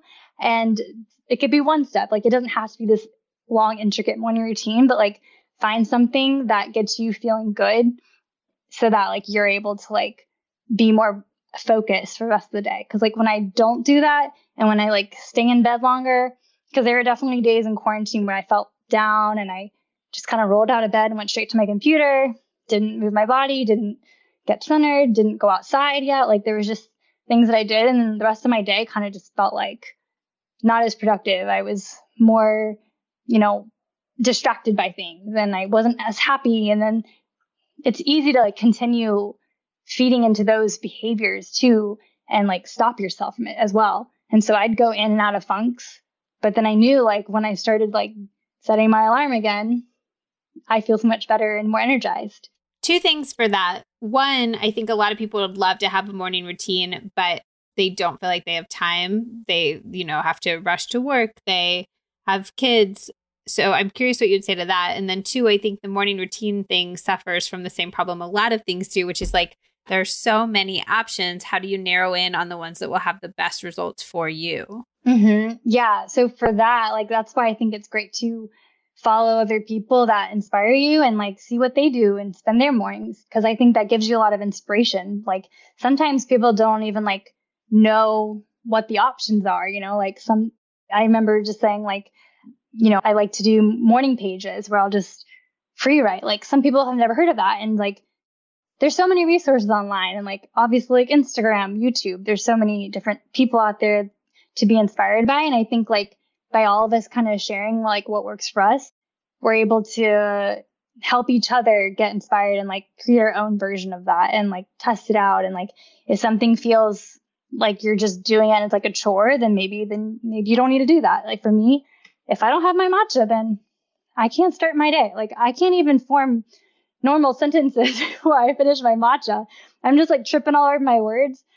So yeah, I think you have to be more in tune with like to a certain extent you get inspired by other people, but then you also have to like get in tune with like, does this make me feel better? Or do I just feel like I'm doing it because the internet says I should do it?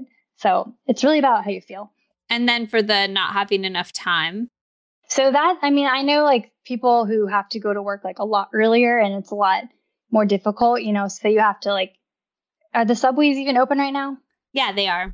Okay. So like people who have to get on the train at like 7:30 to be at work by 8:15, like it's harder. So like you definitely have to like, I don't think morning routines need to be long, but say you only have like 15 minutes.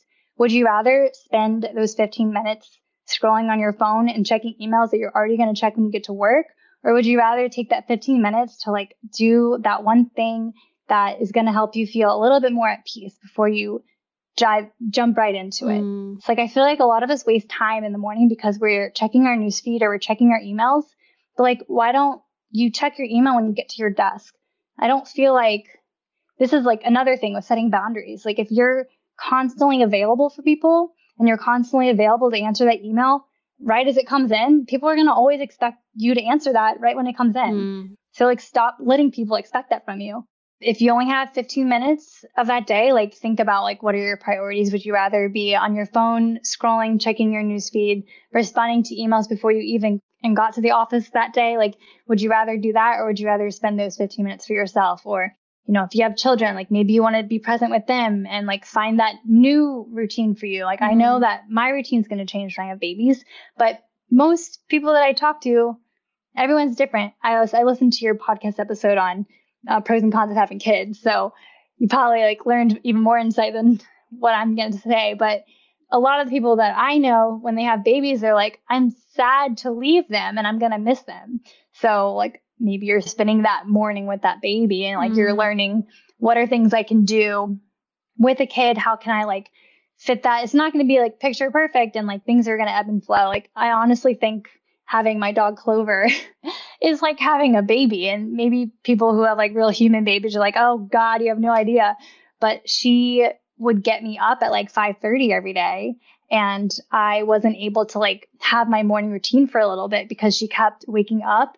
And anytime I wanted to like exercise, she was in my face and just under my feet and just constantly needed attention. And so I'm like, is that like what a toddler is like? They're just like always there. And so now that she's sleeping in, I'm able to like close the bedroom door, go do my workout while she's still sleeping and do my thing. And then 7:30 hits and then the dogs are running around. They're crazy and they're fighting and like, it's just nuts. So I have like my little window of peace before they all wake up.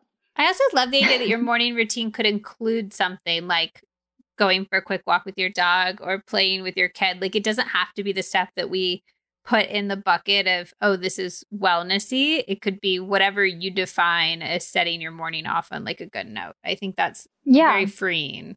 I think number one thing is like, we can probably all agree that when we start our day with our phone, it tends to make us feel more sad than more energized. And so being able to like set that boundary and like physically distance ourselves from that technology until it's time to like go to your desk and do your work and do those things, then it's going to be a lot better of a start to our day, no matter what you're doing. Yeah. I think that's like the message of this conversation for me is like distance myself from my phone. Like I'm getting it. It's not easy to do, but when I started time blocking, I would say like, okay, I'm not going to touch my phone until I do these 3 things or whatever. And then like when I get at my desk, I'm like, okay, now I'm going to start my workday, which equals posting around 9 a.m. And then I stay online for like 30 minutes to make sure that I'm like responding to comments and answering as many messages as I can, but also realizing that I'm only human and I'm only one person. I can't possibly respond to every message, even though I want to. And so like having that respect for my own time and my own personal mental health and energy and just like finding peace with that is one thing that I think is important. But like I had like time blocks. I'd say like in the morning after I posted, I would like be online for this amount of time. Then I put my phone in this drawer, so I just put it away. So it's not even, I think that is huge too. Like not even having it face down where you can see it, but having it like fully out of your vision. Out of sight, out of mind. Like I really forget to check my phone because I don't even see it on my desk. And so I like am able to have like those uninterrupted blocks of focus where I'm like, you know that feeling, you're a writer, like when you're really in the groove and you're just like, I could write all day. I like to have more of those times where I'm like in the pocket of work.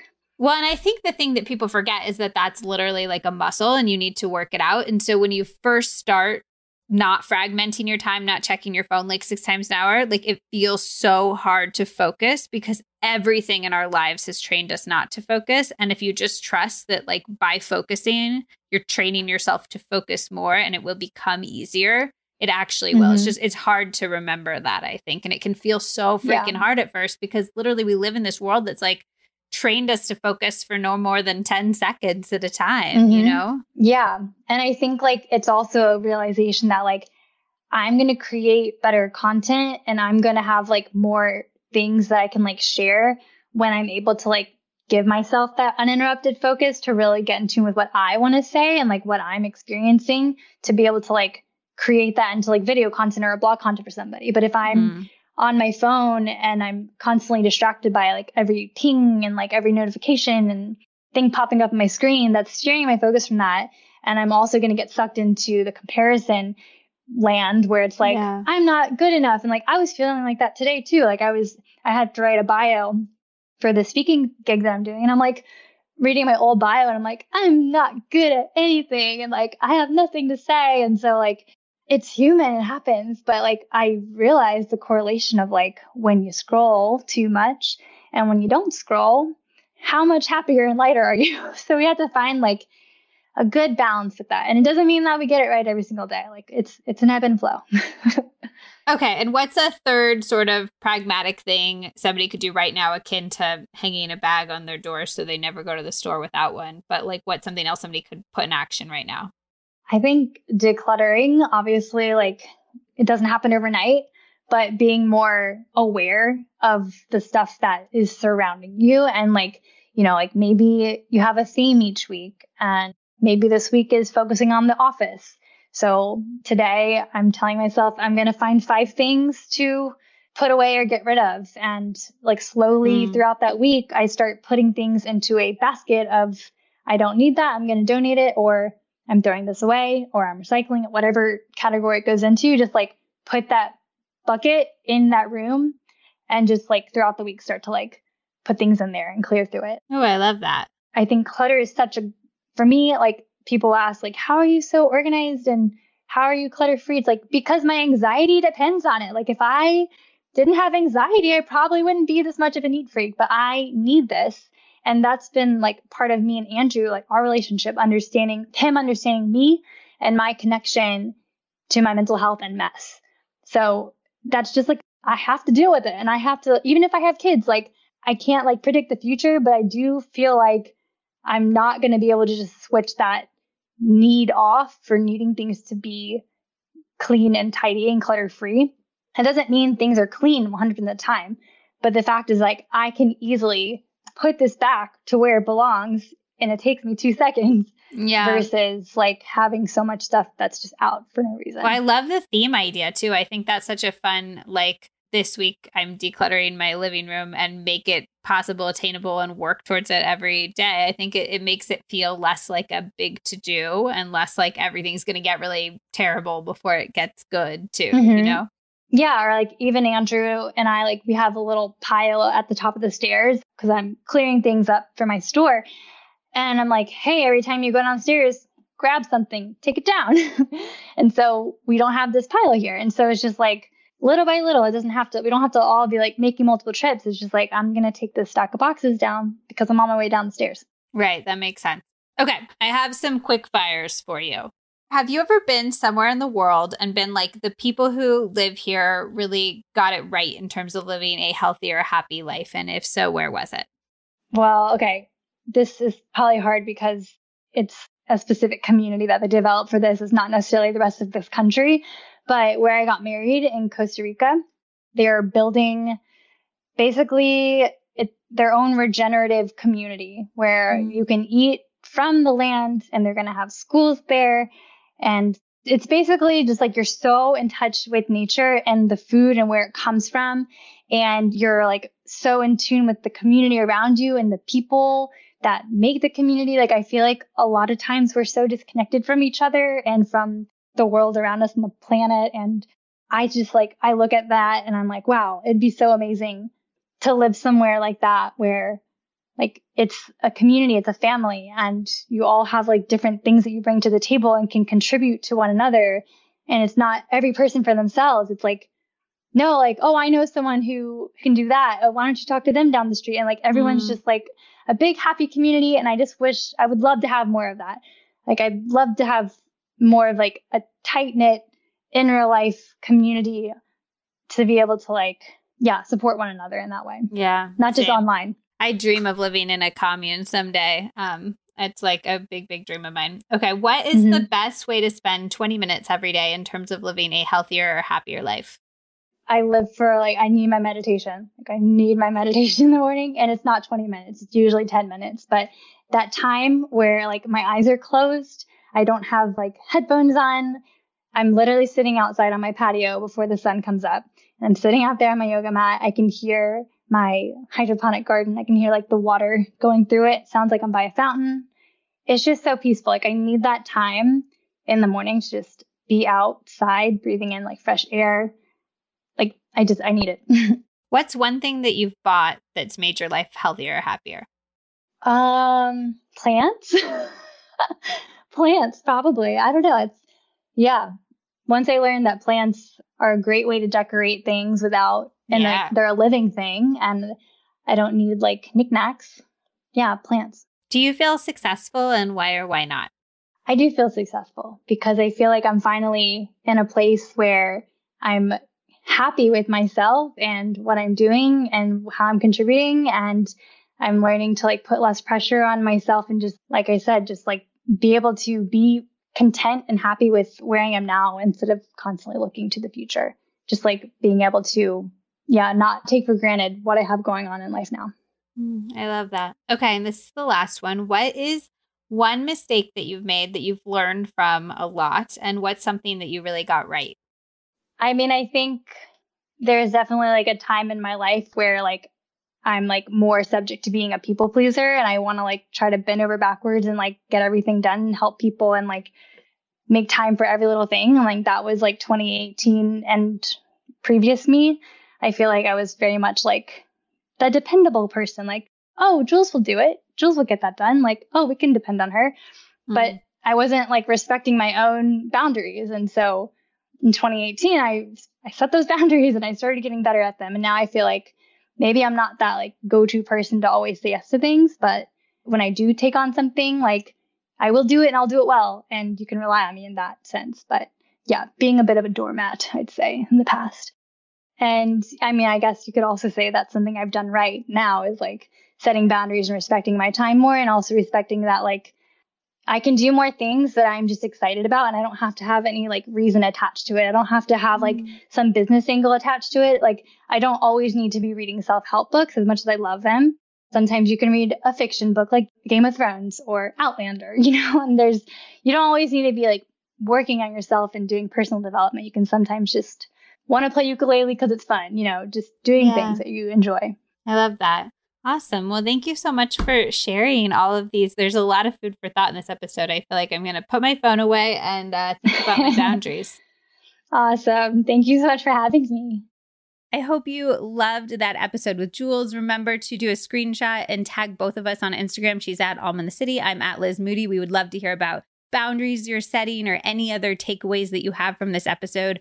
Also, if you would be so kind, if you love this episode and wanted to leave a quick review on whatever platform you listen to your podcast on, I would be so appreciative. We're 8 away on Apple Podcasts from 1,000. I don't know why that feels special, but it does. And then if you would like to check out my newly launched preset pack, which is on sale for a very limited time only, head over to lizmoody.com/presets.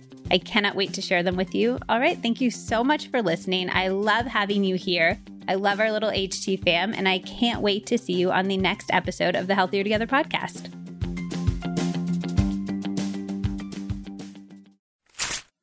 Red light therapy is one of those things that keeps being cited as a favorite tool of so many of the world-leading doctors on this podcast. It is an absolute game changer for your skin. It reduces scars, stretch marks, blemishes, and it boosts collagen, and it stimulates hair growth for healthier, thicker hair.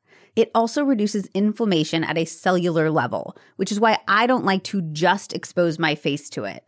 I like to go whole body for maximum energy and healing. That's why I love Bond Charge's Max Red Light Therapy device. It's a panel that you sit in front of at home. I use it while I'm meditating, which is such a good habit stack. And you get those full body benefits in addition to the skin benefits. Also, by the way, you have skin on your whole body. It has made as much of a difference in the sun damage on my chest as it has on my face. And it comes with protective eye goggles, which is so important. I have personally noticed a huge difference in my skin, but also in my mood. It makes me happier and calmer. And most importantly for me, this is something I've been working on a lot recently, in my energy levels, which makes sense given red light's positive impacts on our mitochondria, the energy centers of our body. And because you're in front of the panel impacting your whole body, you're going to feel a way larger effect. You need to try the wellness tool that doctors are raving about. Order the Bond Charge Max Red Light Therapy device and start experiencing the amazing benefits today. For a limited time, my listeners get 15% off when you order from boncharge.com and use my exclusive promo code LizMoody at checkout. While you're there, grab some of the circadian rhythm setting light bulbs. Yes, those are real. Yes, they're very cool. They're the ultimate addition to your daily Circ Walk. That is BONCHARGE.com. You'll also get free shipping and a 12-month warranty. Go now to get this exclusive offer. That's boncharge.com with promo code LizMoody to get 15% off.